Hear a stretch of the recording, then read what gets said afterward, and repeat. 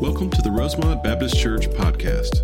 Rosemont is a thriving group of believers who desire to connect with Jesus and His church, grow in faith and understanding of God's Word, and serve in our local area and around the world. We are located in LaGrange, Georgia at 3794 Hamilton Road and invite you to attend any of our 3 services on Sunday mornings. Please visit our website at rosemontchurch.org for more information. And now we pray that God speaks to you in a personal way as you listen to this week's message from Pastor Adam Camp. Take your Bibles open to Exodus chapter 26. Exodus 26, as you're finding that, let me just say what an exciting, great week it was. So many people involved in VBS. I don't know if you noticed all the adults, all the leaders up here this morning to be with these kids, to interact with these kids. We, every year before VBS, each night we feed all of our workers. That's just something that the church does, just as a thank you to them. Doesn't cost our families anything. We cover all that. Fellowship hall filled with people every night before VBS. People that are working, serving, loving those kids. Thank you. Some of you volunteered. Thank you. So many others of you prayed for this week. A lot of good things. The gospel was presented all week with these kids. And we won't know until eternity the impact we've actually made. And so thank you for that. If you're interested in serving, there are a lot of other opportunities upcoming. Pine Mountain VBS starts tonight. If you're interested in serving there, you come talk to me. I can point you to the right person. Rock Ridge is upcoming. Camp Viola is upcoming. Mission trips through July. The end of July, we've got a student mission trip to Boston. So just a lot of stuff. Every week is kind of jam-packed with a lot of things. So you continue to be in prayer. You continue to pray the Lord does great things and that He allows us just to impact eternity for Him. Now we're continuing our study this morning through the book of Exodus, and we've turned a little bit of a corner, right? We kind of divided Exodus into kind of 3 major areas. They were kind of in Egypt. Then when they left Egypt, they're kind of wandering in the wilderness and the 10 Commandments. And then really the third section that we're kind of getting into this morning is the idea of the tabernacle and God's presence being reestablished. And so I'm going to spend a lot of time this morning thinking through that. We've already kind of looked ahead to the tabernacle. We've been thinking about the tabernacle. I've made a lot of comments to you about how it links up with the past and looks ahead to the future. We're going to walk through that this morning. We're going to spend a lot of time this morning thinking through and understanding exactly what the tabernacle meant. But here's the big picture I want you to get this morning. As we see individual scriptures and we kind of talk through the truth that the Lord gives us, the big picture here is that the Lord has been at work from the beginning to redeem sinful, broken people back to Himself. You understand that? From the beginning, God has had a plan. He still has a plan. And so I want to kind of walk through this with you this morning. I want you to see it and understand it and really embrace it. And I pray the Lord speaks very clearly to you through His word. So Exodus chapter 26. Now we're just going to kind of jump through a few verses. I'm going to summarize 26, the first many verses, and we're going to spend some time towards the end. But chapter 26 is where the Lord begins to go into some detail of exactly how the tabernacle is going to be built. Right, He's already walked us through the Ark of the Covenant.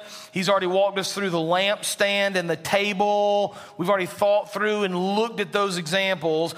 Beginning in chapter 26 now, the Lord's going to give some detail about building the tabernacle. So let's begin in verse 1 of Exodus 26.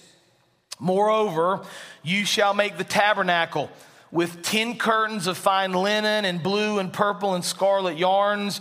You shall make them with cherubim skillfully worked into them. Now the cherubim, we're going to come back to here in just a few minutes. So kind of set that idea aside. The length of each curtain shall be 28 cubits. The breadth of each curtain shall be 4 cubits. All the curtains shall be the same size. All right, so God's given them very specific, detailed instructions about how to build this tabernacle. Verse 7, you shall also make curtains of goat's hair for a tent over the tabernacle. 11 curtains you shall make. The length of each curtain shall be 30 cubits. The breadth of each curtain 4 cubits. The 11 curtains shall be the same size. Verse 15, you shall make upright frames for the tabernacle of acacia wood. 10 cubits shall be the length of a frame, and 1.5 cubits the breadth of each frame. There shall be 2 tenons in each frame for fitting together. So shall you do for all the frames of the tabernacle. Now down to verse 29, you shall overlay the frames with gold and shall make their rings of gold for holders, for the bars. You shall overlay the bars with gold, and then you shall erect the tabernacle according to the plan for it that you were shown on the mountain. Now here's the first truth I want you to see, and then we're going to walk back through this specifically so you can kind of get this from the text. But the tabernacle is God's dwelling place on earth. The tabernacle is going to be God's dwelling place on earth. Now, I've alluded to this, I've mentioned this, I've talked through this a little bit, but I want to kind of think through this in some detail, and I want you to see the connection here. God has said to these people, listen, we're going to build this tabernacle, we're going to build this location so I can reside with you. Now, we've talked already, and we looked at some verses of Scripture a couple of weeks ago in Hebrews that talks about how the temple is a shadow of heavenly things, right? So the temple, very importantly now, is looking ahead. It's looking ahead to heaven one day when we'll be with Christ, we'll be in His presence, we'll live with Him in eternity. So we've already kind of seen that idea, but I want to think for a few minutes this morning about how the tabernacle also looks back. Now, the thing the tabernacle looks back on is the Garden of Eden. And so I want to kind of remind you of what happened in the Garden of Eden, draw some parallels, and help you understand why that matters now. Right? The Garden of Eden was the place that God had created.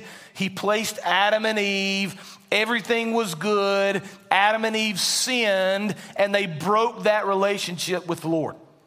Right? So Genesis chapter 3, sin enters the world. Everything changes. That good, perfect creation is now marred with sin, and the personal relationship that Adam and Eve had with the Lord is now broken. So at this point in Scripture, there's no way for that broken relationship to be mended, right? So when the Lord removes His presence from Eden because of sin, when He creates the temple, He's reestablishing His presence among the people, and He's going to do it by reminding them of what He did and how He interacted with them in Eden, okay? So just track along with me for a few minutes here because there's several parallels I want you to see, 4 in particular, that connect the tabernacle with Eden. The first one is the east-facing entrance. If you remember in Genesis chapter 3, and you don't have to flip back, I just want to read it to you. Genesis 3:24.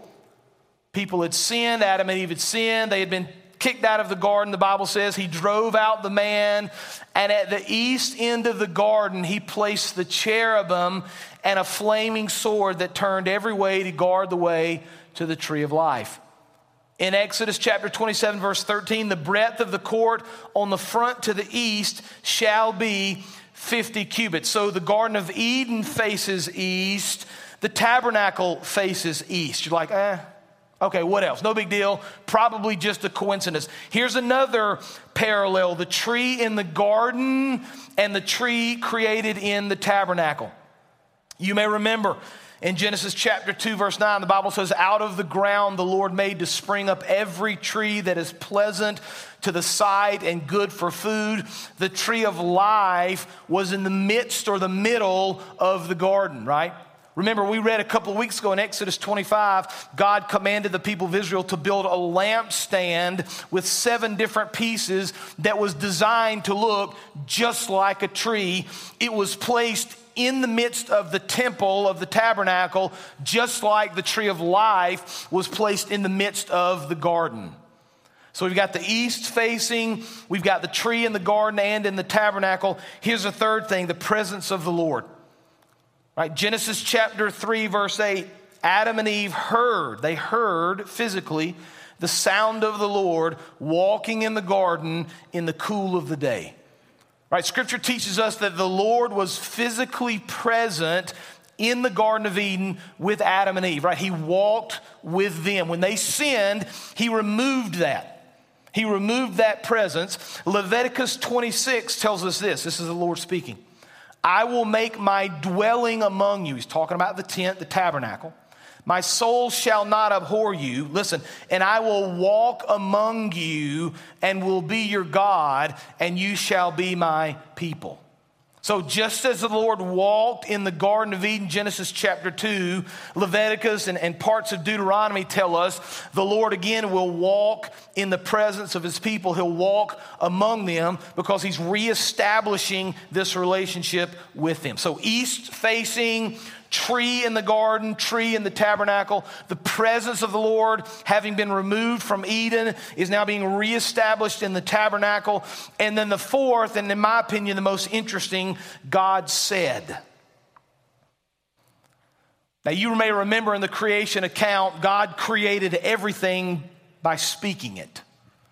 So we see all these examples in the book of Genesis of God saying. So Genesis chapter 1 verse 3, and God said, let there be light, and there was light.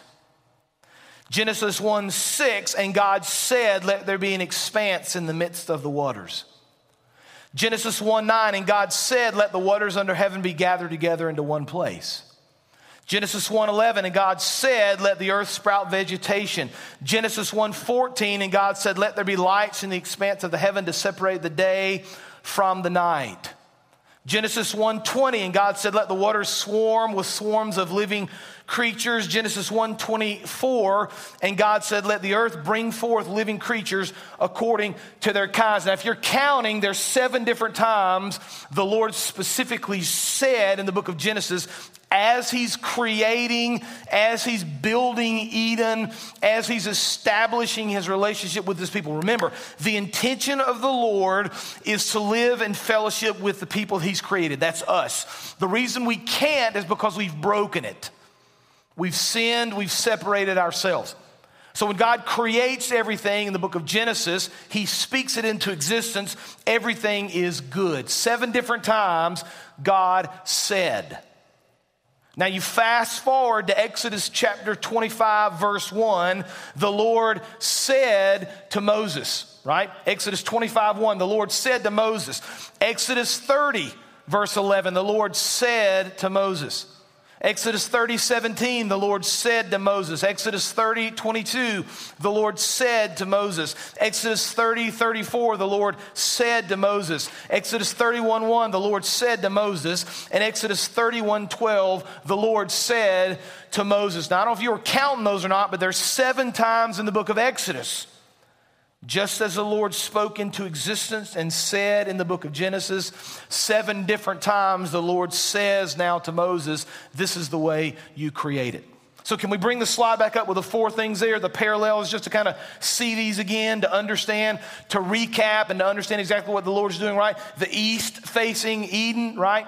The east facing tabernacle, the tree in the midst of the garden, the tree in the tabernacle, the presence of God reestablished in the temple, God said, right? So there are all these instances where the Lord is reestablishing his presence. He's looking ahead to what heaven will one day be, but he's reminding the people of Israel what he had created and how his good and perfect plan is for his people to live physically in communion and fellowship with him, right? So we're kind of building, we're creating this backdrop to understand where we're going here. Right, this is the backdrop, this is the foundation, this is the tapestry upon which the Lord's going to paint this beautiful picture, because I want you to notice now in Exodus 26, beginning in verse 31, he's speaking of the tabernacle, he's speaking of how this is going to be built, and here's what he says, you shall make a veil of blue and purple and scarlet yarns and fine twisted linen. It shall be made with cherubim skillfully worked into it. We're coming back to the cherubim here in just a minute. You shall hang it on 4 pillars of acacia overlaid with gold, with hooks of gold on 4 bases of silver. You shall hang the veil from the clasps and bring the ark of the testimony in there within the veil. Now watch, this is significant. And the veil shall separate for you the holy place from the most holy. And you shall put the mercy seat on the ark of the testimony in the most holy place. You shall set the table outside the veil and the lampstand on the south side of the tabernacle opposite the table. And you shall put the table on the north side, right? The tabernacle is reestablishing the presence of the Lord, one. Number two, the tabernacle now reminds us of God's holiness. The tabernacle is going to remind us now of the holiness of the Lord. Now let me point this out for you because I want you to see this. I want you to pull verse 33 back up, and I want you to notice exactly what's happened in Exodus chapter 26, verse 33. You shall hang the veil from the clasps, bring the ark of the testimony in there within the veil, and the veil shall do what? And the veil shall do what? Separate for you the holy place from the most holy, right? There is this separation between a holy God and sinful people. Right? God has removed his presence in Eden. He's holy, we're not. We can't come into his presence. When he builds the tabernacle, he wants to establish his presence, but you can't just wander into the Holy of Holies. You can't just choose to bring your family in there and do a selfie with the Ark of the Covenant, right? That's a holy place. It represents the very presence of the Lord where he lives. And so he creates this barrier, this veil that separates a holy God from sinful people. Now he's going to guard it. This is what's very interesting to me. We're going to throw back now to the Garden of Eden. We're going to bring in some more parallels. You may remember that in the Garden of Eden, when he had driven out Adam and Eve at the east of the garden, the Bible says in Genesis 3:24 that he placed cherubim and a flaming sword that turned every way to guard the way to the tree of life, right? Adam and Eve were sinful. They could not re-enter into the Garden of Eden. They couldn't re-enter into the presence of a holy God. So God placed cherubim there to guard the way. Exodus chapter 26, verse 1, as he's creating the tabernacle, here's what the Lord says. Moreover, you shall make the tabernacle with 10 curtains of fine linen and blue and purple and scarlet yarns, and you shall make with them cherubim skillfully worked into them. Exodus 26:31, you shall make a veil of blue and purple and scarlet yarns, fine twisted linen. It shall be made with cherubim skillfully worked into it, right? We're going to sew these cherubim into the veil, into the temple to remind you that you have been separated, that we are guarding the way. You can't enter into the holy presence of the Lord. Remember when the Ark of the Covenant is created, the Bible says you're going to create 2 cherubim made out of gold. In the end, their wings are going to be outstretched over the Ark of the Covenant. Just a reminder again of the separation, of the holiness, guarding sinful man from a holy God. So just watch for a second right here. You need to understand something. This is so important to your walk with Christ. You cannot on your own re-enter into the presence of the Lord. You just don't have the ability to do it. So if you think you can say enough or do enough or give enough or be kind enough or et cetera, you can't enter, right? The way has been shut. It's been guarded. It's been locked off from us, right? We are separated from a holy God. One writer said it like this: nothing symbolized Israel's limited access more clearly than the cherubim. These cherubim blocked the entrance back to Eden. The cherubim on the tapestries in the tabernacle presented something similar. In a symbolic manner, they guarded the way to God. So now watch, God's created visually for these people, right? There's this physical creation now that they can see, that they can understand. They're going to build together. God has created for them this very simple understanding. He's going to reestablish his presence in the tabernacle.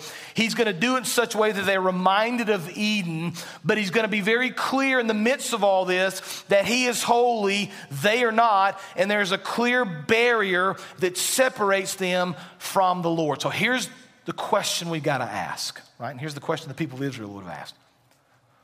What do we have to do to get back into the presence of a holy God? How can we live among him again? How can we be with him? How can sinful man enter back into a right relationship with a holy God? Here's the third truth, and I'm going to paint this for you using New Testament scripture. The tabernacle points to ultimate forgiveness through Jesus.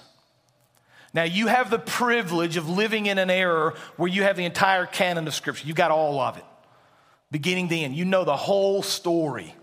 You know everything that God has done. It's a beautiful picture of redemption and his love for us. The separation we've already talked about is clear throughout, and it's only through Jesus that we can reestablish that. The people of Israel didn't know that at the time.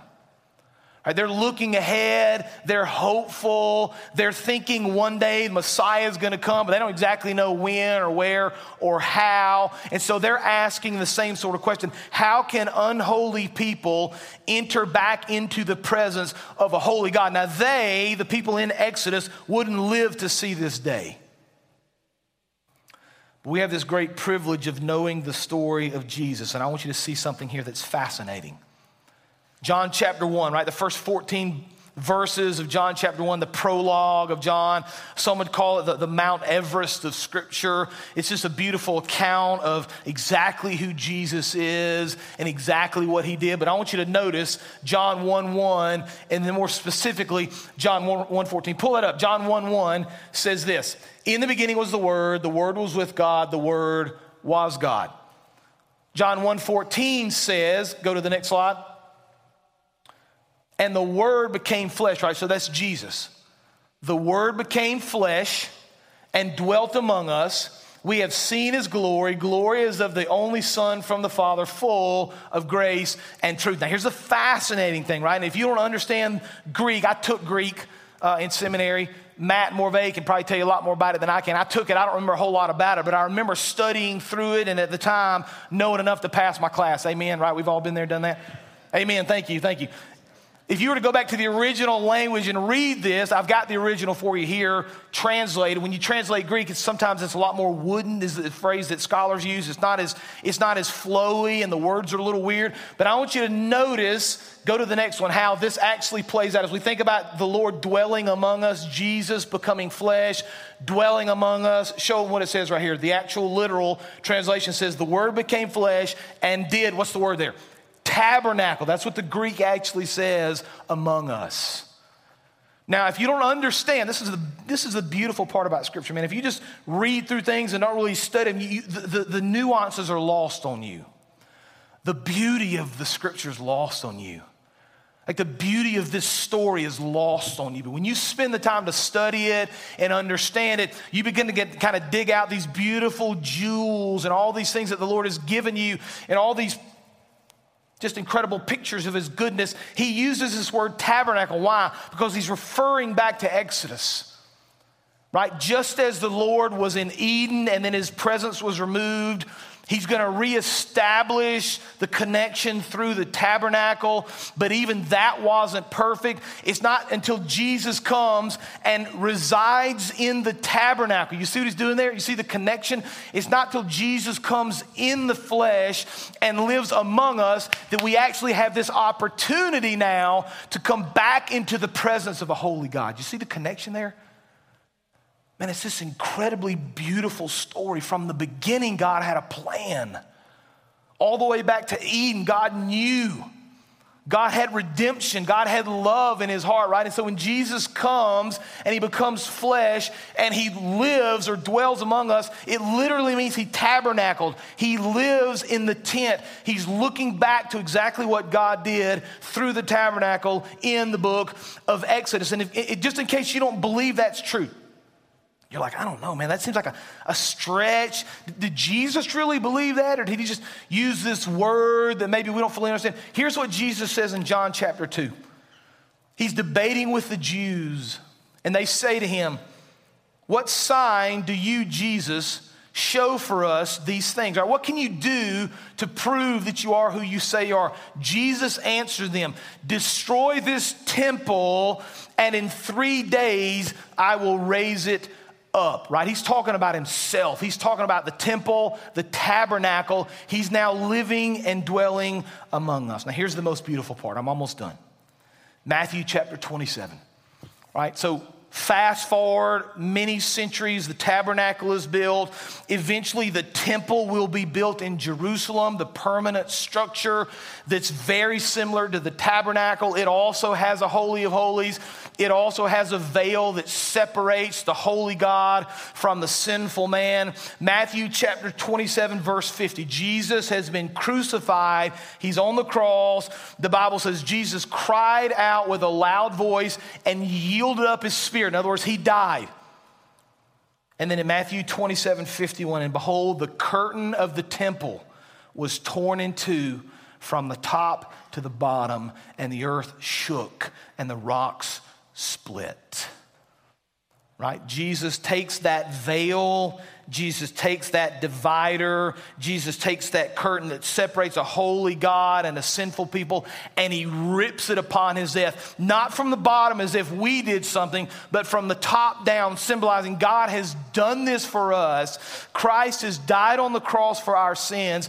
He has finally reestablished the relationship, and it's only through Jesus that we can re-enter into a perfect relationship with a holy God. Isn't that a beautiful picture? It's incredible, man. It's absolutely stunning what the Lord does all through Scripture. It's just right there before us. He has torn that dividing line. No longer do we have to be separated. No longer do we have to wonder. No longer do we have to offer sacrifices hoping it's enough. Jesus came and gave his life and tore the veil, giving us access to a holy God through Jesus. Here's the most beautiful part. The veil is still open. Did you know that?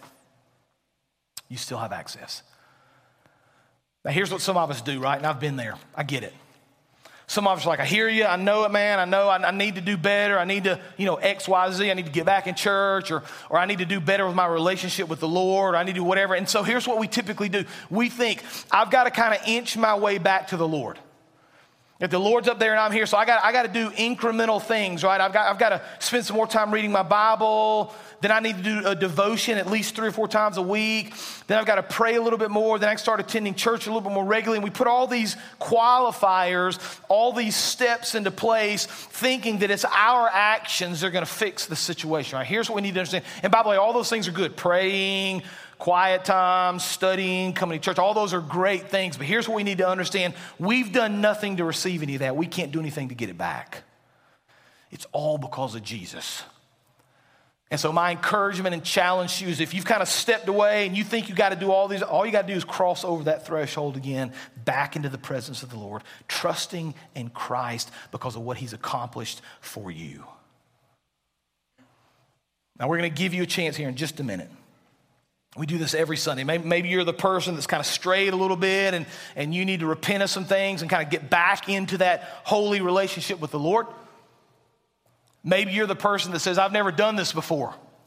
I hear the story and it's pretty cool. I've never connected Eden and this tabernacle and Jesus and the temple and the veil, and I get that whole picture, but I've never actually received anything from Jesus. Maybe this is the moment that you pray and repent of your sins and turn to Christ. Whatever the case may be, we're going to give you this opportunity here in just a second. We're going to give you this chance to pray and to trust and to hear from the Lord. And so I just want to encourage you. What are you doing with Jesus? How are you living for him? How are you allowing him to work in your life to accomplish the things he wants you to accomplish? You don't need 1,000 steps. You simply need to cross over the threshold that Jesus placed when he died on the cross for our sins. Will you trust him? Let's pray. Lord, you are the King of Kings and the Lord of Lords, and you paint a compelling picture all throughout Scripture of your glory and your majesty and your beauty and your holiness. Thank you, Father. Thank you for what you've given. Thank you for Jesus. Thank you that the veil was torn. We no longer have to offer sacrifices or just hope or just wonder, Father, because of Christ. Sinful man like me, Lord, a sinful man like me can enter into the presence of a holy God. Not because of what I've done, but because of everything Jesus has done. Convey that truth to these precious people. Convey that truth to their hearts, Father. May this be the day, Lord, that somebody here, maybe for the first time, turns away from the sin and the things of the world and turns to Jesus. May your name be made known. Father, use us to accomplish the things you desire for us to do. And we'll praise your name. It's in Jesus' name that we pray. Amen.